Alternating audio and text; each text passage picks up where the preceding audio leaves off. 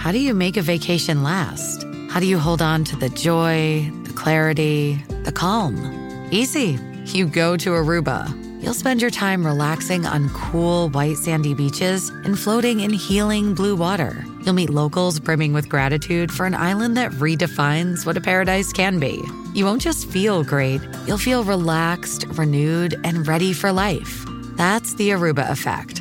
Plan your trip at Aruba.com. Today on the Joel Klatt Show, we break down college football playoff rankings, and we've got a new team in the top 4. Washington jumps in. My thoughts on that. And Tennessee is still ranked. College football has never been better. Interest has never been higher. I believe that we are at the dawn of the golden age of college football. It was an epic day of college football. It was one of those days where you fall in love with the sport all over again.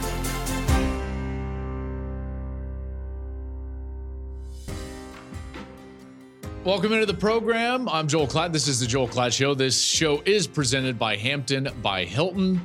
Lots to get into. And man, I am, if you've noticed, I've got a little grin on my face. It's because it's game week. It's the game. And as I prepare and get ready for Michigan and Ohio State, noon Saturday on Fox, I've never prepared for a bigger game. And I don't know. I mean, there's been massive ones, but this one is going to be as big as this game has ever been.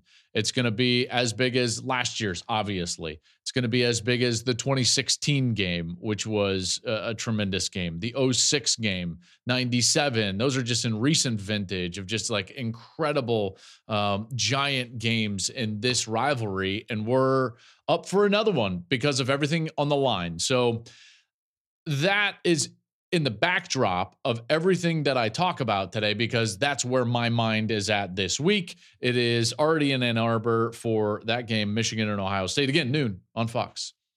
And big noon kickoff, by the way, 3 hours. 3 hours of big noon kickoff. So that starts 9 Eastern time, live there from Ann Arbor. Okay. College football playoff rankings we've got to get to. I'm going to talk about why a 12-team playoff is going to be so amazing next year, and we're going to break down exactly what that would look like, not just a 12-team bracket, because you see a lot of those, but I'm going to break down every team in the country that would be in the hunt, still alive, as they say. Okay, so we're going to break that down, and then we're going to go out to the mailbag, and I'm going to tell the story of the exchange I had in a Montana establishment when I was playing minor league baseball. So that story is coming up. All right, let's get into it. CFP rankings. Washington, let's start with that. Washington moves into the top 4. So really no change up at the top. Georgia's up there. Ohio State's up there. Michigan is up there. We knew that they would stay there. What we didn't know, though, is what was going to happen with Florida State after the Jordan Travis injury and what was going to happen with Washington after another impressive win. I talked about this on Monday, and I still firmly believe this. I believe that if any team in the SEC in particular, but if any team, even in the Big Ten or in other conferences, but Big Ten and mainly the SEC, if any of those teams that were really good, that was vying for a spot in the playoff, that was an undefeated, that was, favorable, but Heisman Trophy candidate quarterback, if they would have gone into the 11th ranked team in the country and gone on the road to face the 11th ranked team, if this team was a pass first offense and it was raining, if that 11th ranked team had won 16 of the last 17 games in their building, and the only game that they lost was to a historically great Heisman Trophy winner, then that win would have carried more weight. We would have been singing, like I said on Monday, the praises of Washington from on high, and rightly so. And that team is, I got to tell you, like, I just continue to be impressed with Washington. I continue to see a team that, even though they might be a bit one-dimensional at times, they win with toughness. They've run it well when they've needed to. They have defended when they've needed to. I am reminded of that game, a weird one, way back in the regular season, middle of the regular season, I should say, against Arizona State when they needed a pick 6. Couldn't do anything offensively, and they needed a pick 6. So here they are, 11-0. Their best wins are now Oregon State on the road. That's the one I was talking about from last week. They have beaten Oregon. They have beaten Arizona. That's a hell of a resume. And you can make the argument it's a better resume than Michigan. It's a better resume than Georgia. If you actually look at what Washington has done, they've got the number one strength of record in America. Okay, so no team has a better strength of record. And when you look at their strength of schedule, 35th, it's actually the toughest strength of schedule, the best strength of schedule of any of the top 6 teams in the country. So they not only have excellent wins, including a team in Oregon that everybody believes is a top 6, 7 team, but they also have played, in terms of its width and depth, a better and tougher schedule than anybody else in the top 6. So you can make a strong argument that Washington, even at 4, is underrated. You know, Michigan doesn't have the resume that Washington does. Now, has Michigan been consistent and dominant over the course of the year? Yeah, they have. And Washington continued to win games by 1 score and within 1 score.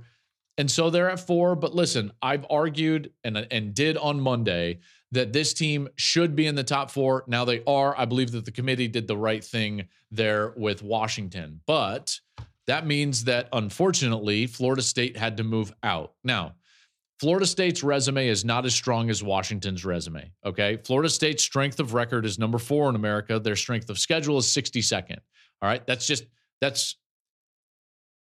not as strong as Washington. This was a no-brainer, and I don't think that there was any real talk in that room, in the committee room.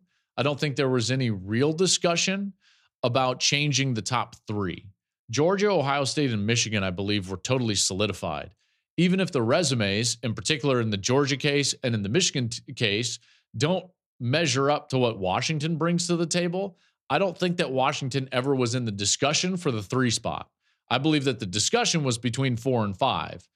And when you're having a discussion between Washington's resume and Florida State's resume, then it's really not in question. Washington has the better resume, and they got the nod, and they are in the 4 spot, and rightly so. Rightly so.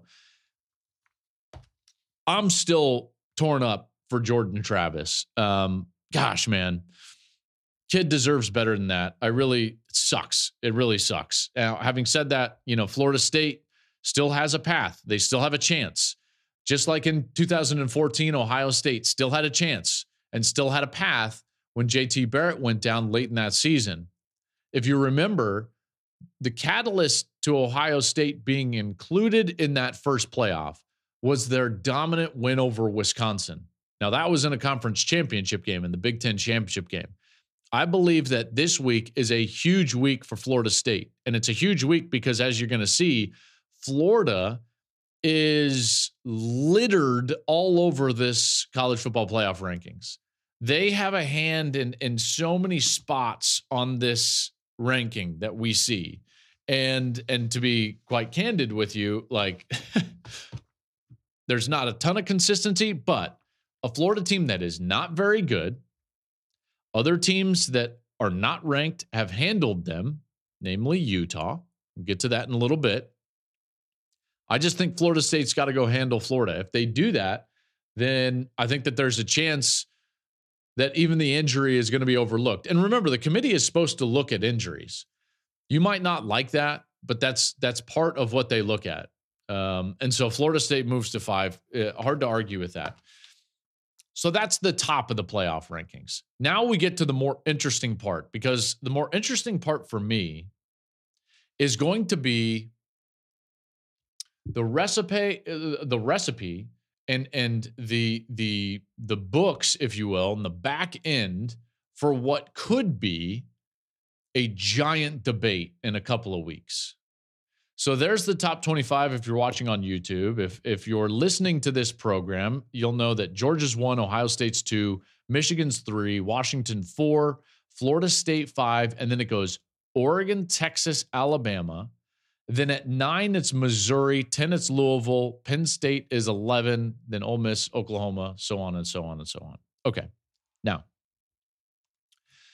let's just for a moment, before I get into my issues with some of the places that teams are ranked, let me just tell you like why it matters. Okay. In 2 weeks, there's a chance that we get an undefeated Big Ten team, potentially an undefeated Florida State team, okay, which let's just say those two would be in particular, if the following happens. Oregon beats Washington. Bama beats Georgia. Texas wins out. And then there would be a loser of this week's game, Ohio State and Michigan.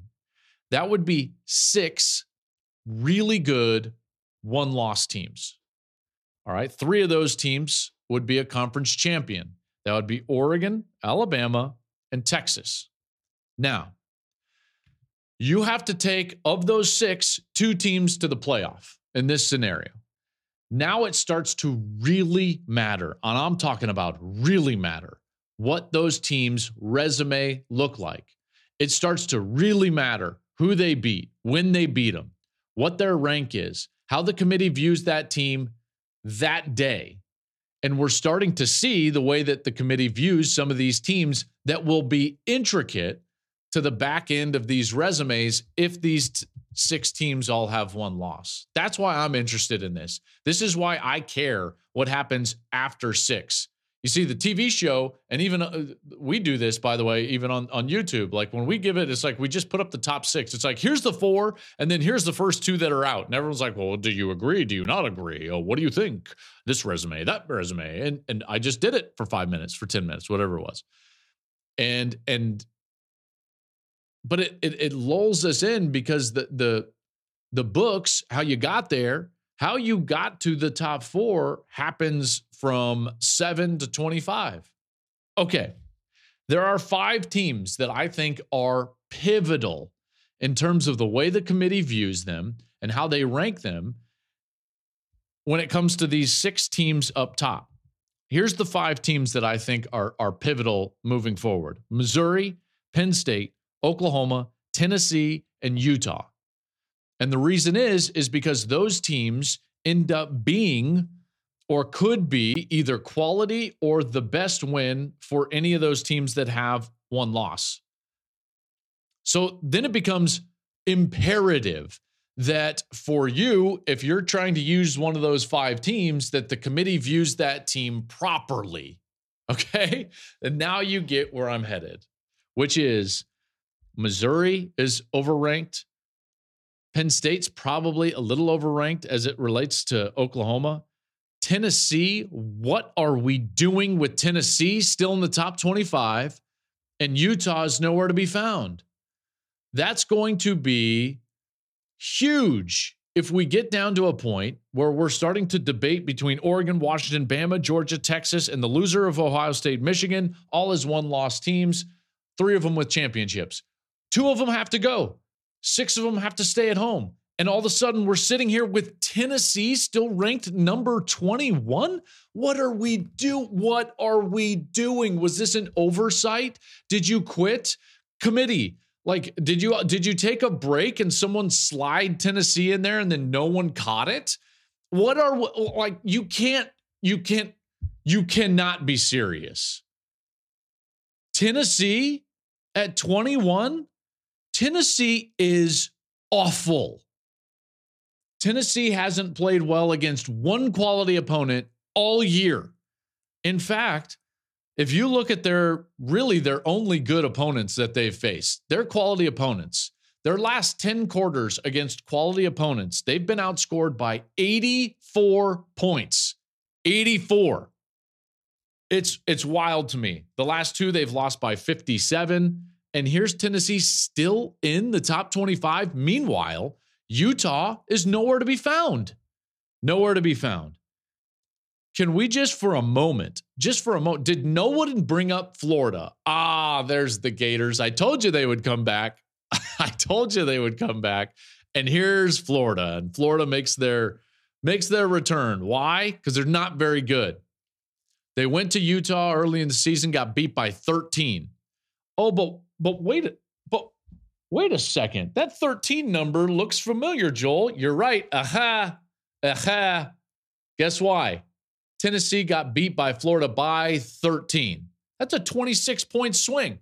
What are we doing? Who are the people in the room that see that list And they think to themselves like, that's it.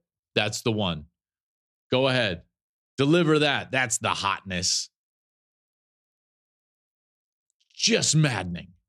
It is just maddening to like be in the sport, cover it. I do this for a living. I'm not an administrator that also worries about basketball and softball and lacrosse and water polo and all the other sports. Okay. I'm not worrying about NCAA investigations in my school. I'm not worried about anything else. This is all I do. This is all I do. And yet, we're going to have 12 yahoos in there that have all this other responsibility who are also financially tied to the college football playoff. And we're going to have them give us a top 25. Come on. Can we please, can we just stop with the charade? Can we stop? I'm going to get a headache. Okay. So Tennessee is ranked 21. As you can tell, like that's a joke. They lost to Florida by 13. They lost to Alabama by 14, but got outscored by 27 in the second half. So basically, Tennessee is getting credit. They are getting credit for playing one quality half against Alabama. That's what they're doing. Okay. Do you remember like being in high school or college and you would be like with your group of friends and then you would be like, hey, like let's call up that group of girls and let's all go hang out. And generally speaking, like,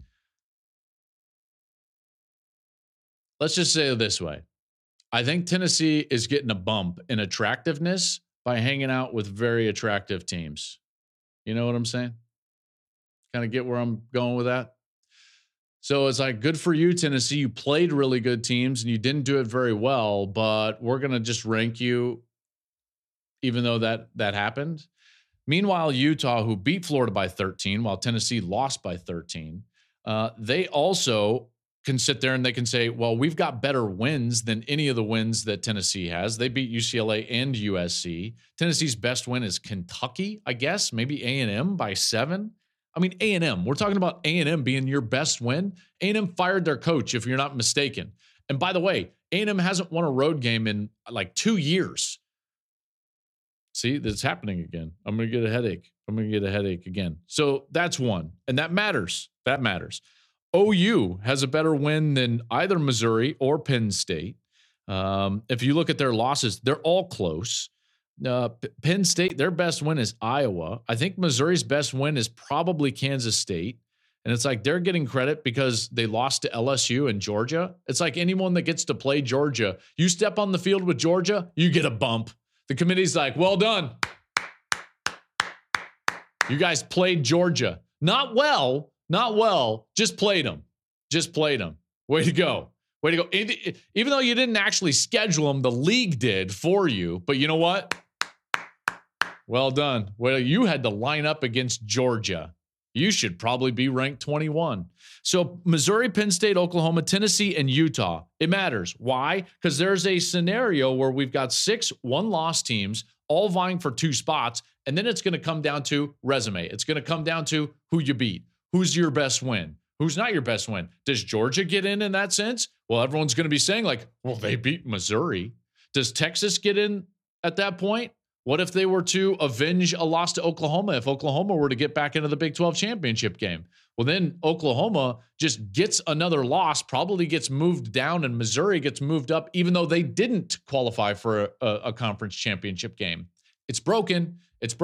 We need more committees. We need more people. We need more variables into this equation because this doesn't work. I'm just saying. I've said it, I don't know how many times. But I digress.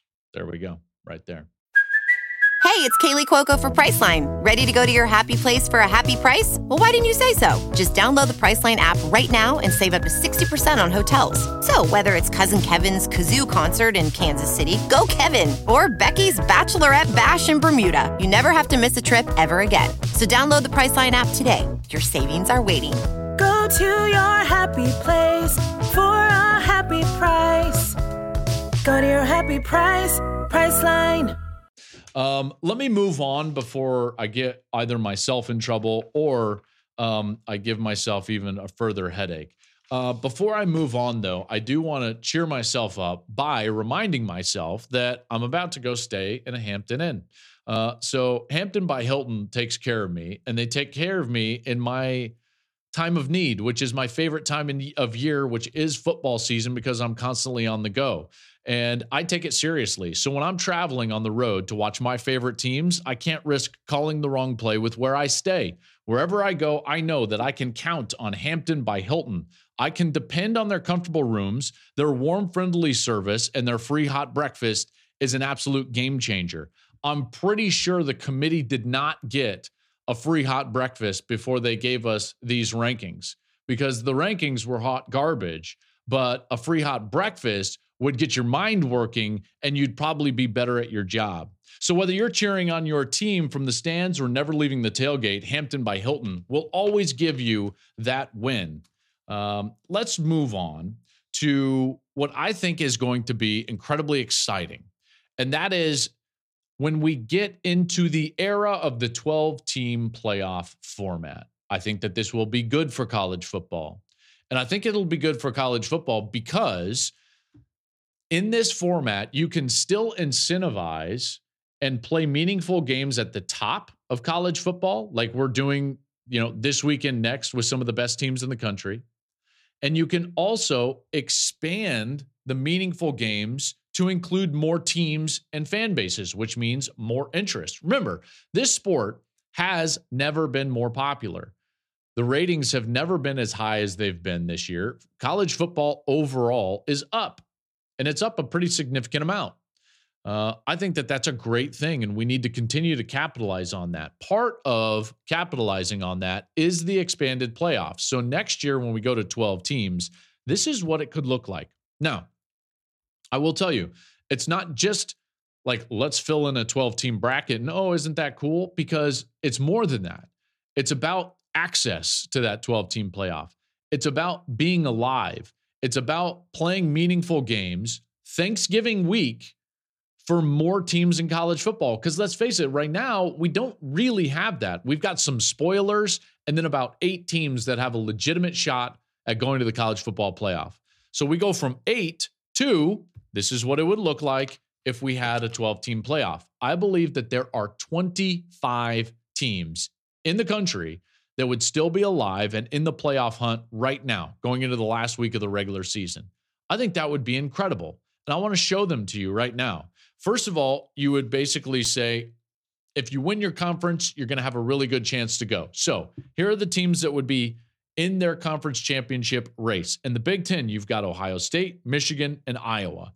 In the Pac-12, you've got Washington, Oregon, Arizona. The SEC, just the 2, Georgia and Alabama. In the ACC, it's Florida State and Louisville. And in the Big 12, you've got Texas, Oklahoma, Oklahoma State, and Kansas State. So there's 14 teams just there in the Power 5 that would feel like they still have a legitimate chance to go to the college football playoff if it was a 12-team playoff, because you would get a spot.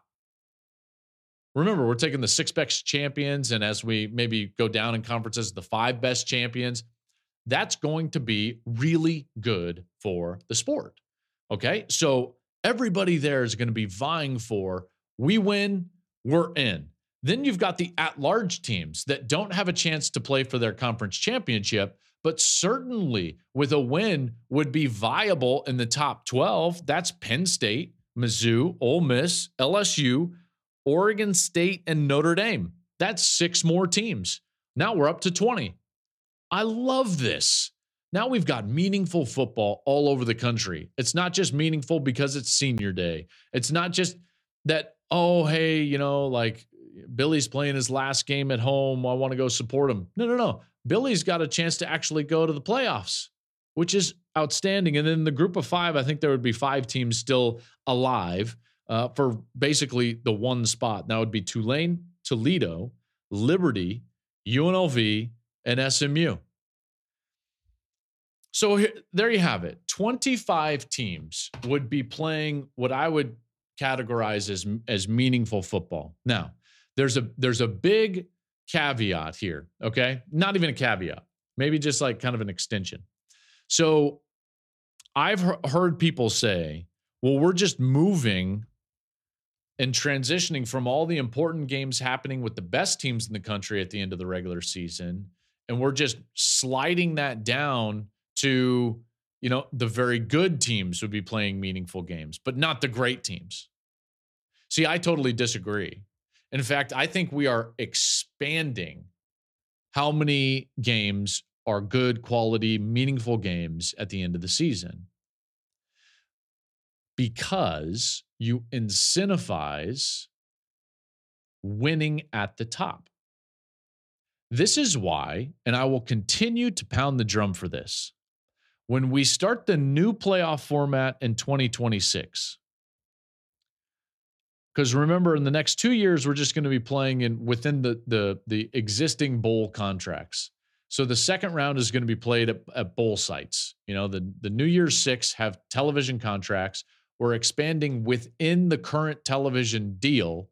So the only new games are actually first round games. Those will be at home next year for home sites. Then we're going to neutrals. We're going to bowl games. That happens for 2 years. And then in 2026, this thing gets rebuilt, if you will, reimagined.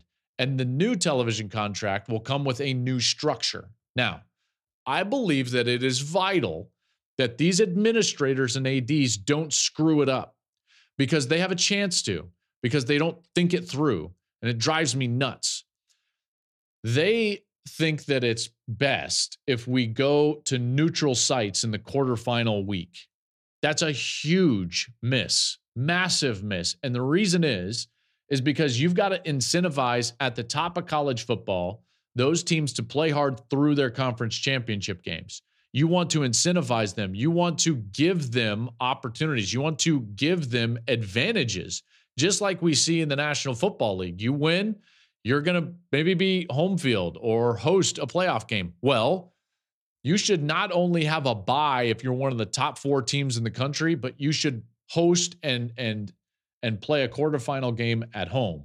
Then you've got something really to play for. So then when you've got Alabama and Georgia playing the SEC championship game in a couple of years, the winner knows that they're going to be home the next week because they're going to be on an off week. They're going to have a bye in the first round, and then they're going to host in the quarterfinals. Meanwhile, the loser is going to have to go play right away. Now, they might host in the first round, but they're going to have to play in the first round. So now they're going to have to play 4 games to win the title versus just 3 if they get a bye. That's all very important. So let me back this up. When we expand to 12, we're going to have more meaningful games at the end of the regular season, which is good for the sport, and it's good for fan bases. Every one of those fan bases would want that. Iowa, Arizona, Louisville, Oklahoma State, Kansas State, Penn State, Missouri, Ole Miss, LSU, Oregon State, Notre Dame, Tulane, Toledo, Liberty, UNLV, SMU, all teams that aren't really playing for a chance to get into the college football playoff in any genuine sense this year, but would be in a 12-team playoff. Now, I still want Ohio State, Michigan, Washington, Oregon, Georgia, Alabama, Florida State to be playing hard. So what do? You incentivize them to continue to win by giving them a bye and then giving them the ability to host a quarterfinal game in the second round of the playoffs. There we go. Now we're talking. That was just a little bit of a clap, because I needed it, to be honest with you. I was getting a little upset at the committee, powers that be. I don't want neutral sites. They keep telling me, a lot of these guys keep telling me, and I just it gets me so frustrated. I've had these conversations, and these guys will be like, well, we don't know if these sites can host a quarterfinal game. What? In what? What? I'm sorry? I think that that's crazy. I think that if you win, if you are a top 4 team, you deserve a bye and you deserve to host, because home field in college football is important. We've talked about it on this show. Do you know how rare it is to go and beat a top 4 team in their stadium? It's incredibly rare. Incredibly rare. It doesn't happen. It just doesn't. Now, play that same game on a neutral site? I don't know. Coin flip. Whose fans are willing to travel more? Now we're asking teams to have a conference championship game and then 3 different neutrals. We're going to have, what, 4 neutrals during the course of a month and a half? Come on. That's not good for anybody. Let's make it better for the fans. Let's let them have a home game. I think that we should. Let's get into the mailbag, shall we? Because I got some good stuff in the mailbag. It's time for the mailbag. Let's sponsor this one up. Hampton by Hilton. You're our guys. Hampton by Hilton. Hilton for the stay. Okay. Ryan M. writes in and he says, hey, Joel, do we think this is the last year of great rivalry games? As an Ohio State fan, this game against, he says, Team Up North, but Michigan, feels like it will be the last true big game that we will have before moving into the 12-team playoff. After this year, I feel like the game moving forward will have less implications. And reasons being, if both teams are in the top 8 or so, I feel like more times than not, both will be in the 12-team playoff format. Outside of seeding, I feel that the only thing that this game will have moving forward is playing spoiler so the opponent doesn't get in. Do you think this expansion of the playoff dilutes the importance of these rivalry games this week? Unfortunately, yes, there will be a little bit of that, because there would be a chance in the new format in the Big Ten, Ryan, that Ohio State and Michigan would have to turn around and just play each other again in the conference championship game, because we're going to do away with divisions in the Big Ten. So does it dilute this game? Yeah, it does in some sense, a little bit. I would say that it makes this game even bigger. So in some ways, I'm more excited about this year. This is truly kind of an end of an era game, because I don't know if everything will be on the line in the future like it is this year. Now, you can incentivize that game in later years, like I just talked about. Home playoff games, buys, those types of things. That's how you incentivize the game and you make it matter. But playing back-to-back weeks, that would be an interesting one. I don't know how I feel about that. We'll see if that happens next year. We're going to have a lot of different tie-breaking scenarios. You're seeing that go on in the Big 12 right now. But I will say this, like when you don't have divisions, then you at least allow for a team to play themselves back into a point where they can go win a championship. And the case in point is what the Pac-12 is doing this year versus the Big Ten. Okay, so in the Big Ten, let's say Michigan and Ohio State would have played or play with no divisions, and they would play again in the conference championship game, just like Oregon's going to have a chance to avenge the loss. If we would have been in the North-South edition of the Pac-12 like we were just a couple of years ago, then it would already be settled, and Washington would basically be in, Arizona would be in, and that would be your conference championship game. And Oregon would basically be out of the playoff because they would be sitting there at 11-1 and just hoping someone would put them in, which I just doubt that they would. So that's the scenario that the Big Ten is in.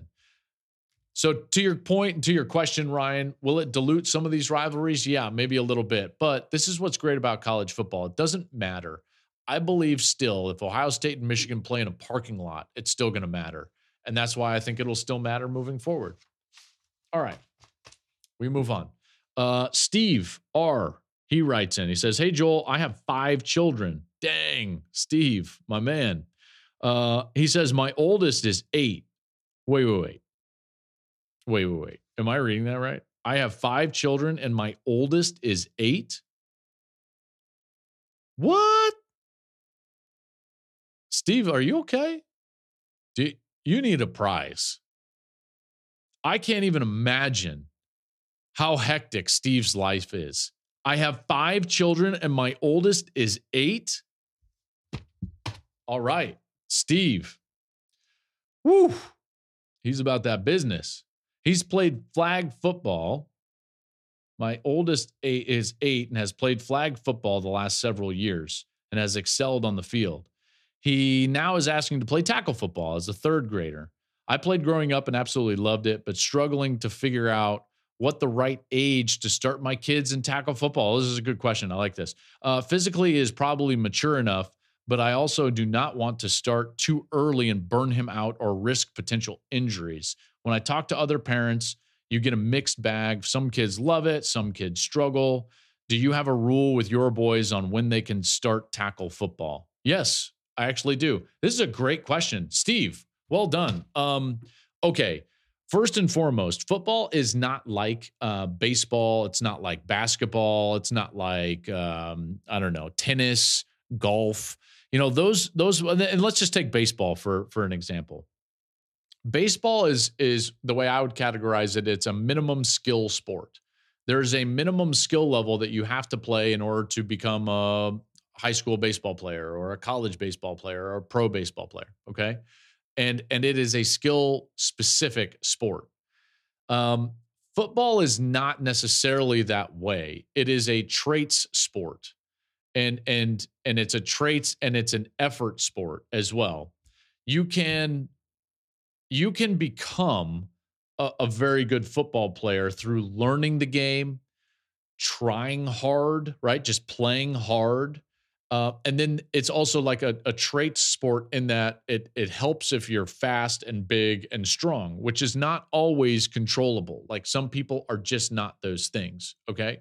So what I'm trying to say is it's not as important that you play tackle football or even football period at a young age, because you're not even close to what you will be or what you will need to be to play if you want to play in the high school level. So for instance, my dad was a high school football coach, and he didn't let us play until we were in 8th grade, my brother and I. My brother was older than me, and like that was just the rule. And I didn't even get to play flag football. So I didn't play organized football until I was, what was that, 13 years old. I wanted to. I begged him. I was always the ball boy for his high school football teams. I was around the sport. But what I quickly realized, and then what I realized even as I began moving forward, is two things happened. One, I didn't lose out on anything whatsoever, because again, football is a schematic sport about effort. It's about knowledge, all of those different things. And once you gain that stuff and you can lift and you can develop physically, you can become a very good football player. Does not matter at all if you play it at a young age. That's not the case in baseball. I see this all the time when I'm covering college football games. It'll say like, oh, didn't play football until his junior year in high school. And here he is playing in Division I college football. You never see that in baseball, ever. Why? It's a minimum skill sport. So you've got to be developing those skills from a young age in order to become very good. Now, last thing that I'll say about just sports in general. I believe that sports, in particular for kids, should be used as a development ground for competitiveness and sportsmanship and fun. They should be having fun. And the reason is that if you want them to play at a high level, even a high level in high school, or certainly if you want them to play past high school and go to college, what you have no idea of is the amount of time and commitment that it will take to get to that level in that sport, whatever sport it is, but certainly a sport like football or baseball or any of them. You've got to love it. You've got to love it. And so burnout is real. Steve, if you're worried about your son getting burned out on football, then don't let him play, because you holding him out is not hindering his development in the sport at all. At all. And yet it's probably igniting a little passion, because he's going to, if he's anything like I was, dream of the day that he can finally go out there and play. He's going to fall in love with the sport, develop a passion for the sport, because it's going to be withheld from him. Okay. It's that delayed gratitude type of training that I think is really beneficial. It was beneficial for me. I always loved football more than I loved baseball. I was just a better baseball player. So that's why I went out and did that after high school. I hope that makes sense. And I know that you brought up the potential injuries thing. Here's the thing that, and you can take this for what it's worth. I don't believe the way that the sport is played now and the way that the equipment is built now, I don't generally, and I know that there's always, this is not an always or a never, but generally speaking, you're not going to get hurt to the point where it's going to be debilitating or be with you for the rest of your life until it's worth it. meaning like you got to play really high level high school football or in college. And at that point, you're probably playing to get college paid for, or nowadays go to college and make some NIL money, like until it's worth it. That's always my answer as far as potential injuries go. I liked that. Steve, excellent question. All right, last one. And I know, some people have been waiting for this one. Kyle, he writes in. He says, nice meeting you at Penn State. Kyle, we met at Penn State, so I enjoyed meeting you as well. Met at Fox Kickoff, apparently. Okay, I love it. He says, 2 questions. What's the story about the fight in Montana? That's number 1. And would you ever consider coaching college football? I've considered coaching college football a lot. I doubt that I would actually do it. I've had a couple of different opportunities to get in, but the bottom line is that you've got to make a choice. And I told this to Coach Saban, by the way. You've got to make a choice. My choice was for my kids. I didn't want to be away from my kids as much as I would have to be away in order to be a good quality college football coach. And so mine was a family choice. That's point blank and period. And now we get to the fight in Montana. Okay, here's what happened. First of all, I'm not proud of this, and certainly not condoning the behavior. Full disclosure. So I was playing minor league baseball, and I was in, I think it was short season A, single A ball in Idaho Falls, Idaho. And I was in the Pioneer League, and part of the Pioneer League was down in Utah. So we played in Provo and Ogden, and then we would go up into Montana and play in Great Falls and Butte and Missoula. Really pretty, it was really an awesome league, And we were in Great Falls, Montana, and the Dodgers were there. I think it was at the time the oldest minor league baseball field in the country, and the Great Falls Dodgers. And we go up there. I don't even remember if we won or anything that day, because in minor leagues, you don't even keep track of if you won. You just keep track of if you got hits. It's like an individual sport playing within a team structure, which is really wild. Okay. So we go out, and I dress kind of like I dress now. Like I grew up in the suburbs just north of Denver, Colorado, a place called Arvada. I went to a school called Pomona High School. And everyone thinks that you're tough in high school, right? But we weren't tough. I saw 1 fight, 2 fights in my all of high school, right? We were just kind of it was a blue collar place, and people worked hard but it's we weren't fighting everybody. There was like I said, there was 1 kid that got in 2 fights. He knocked a couple of kids out, and everyone's like, oh yeah. But every fight when I was in high school was always like, oh wait, no man, bro, dude, and everyone would break it up. It's suburban Denver, Colorado. What? Come on. So now I'm in Montana, and I'm dressed at the time I probably had. Oh yeah, I probably had an Abercrombie shirt on. That was hot back then. You remember that? Okay, so something like that, a polo, something like that, and that makes you stick out when you're in an establishment in Montana, right? Especially in a place like Great Falls. Okay, so there is a cowboy at the end of the bar, and he looked like he weighed 165. I weigh about 190 at the time. Basically, I'm my size now. Okay, I gained some weight to play football, but this is the way I played baseball. I was about 190 pounds. Okay. And he started hey, get out of here. Hey, man. And they called us city slickers, which I thought was so lame at the time. And I kind of mocked him. I was like, puh. I was like, nice one, bros. I didn't say brosif. That hadn't entered my vernacular, but that's basically what I did. I was like, yeah, okay, bro. And he wasn't happy that I mocked him, very sternly telling us to get out of his place. And so sure enough, he stands up and he walks around or like around the bar towards me.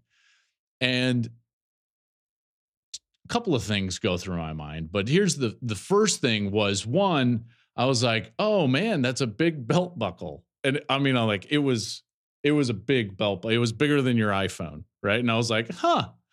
And then that's kind of when it hit me. I was like, oh, he's probably like a rodeo guy. And I was like, this might not be very good. All right. So that's number one.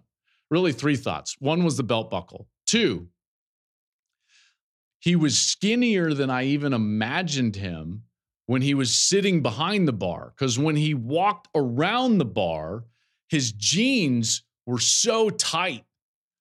And I just remember I was like, man, this guy is all balls in those jeans, right? Like, I was like, oh my gosh. So it's just belt buckle and jeans. And then the third thought is we're probably going to shove and then just get thrown out, right? So I kind of stand up and I'm kind of posturing in my Abercrombie, and homeboy just is like, bam, and hits me dead in the face. Just no talking. Just walked around, hat, all balls, belt buckle, boom. I'm on the ground and just out.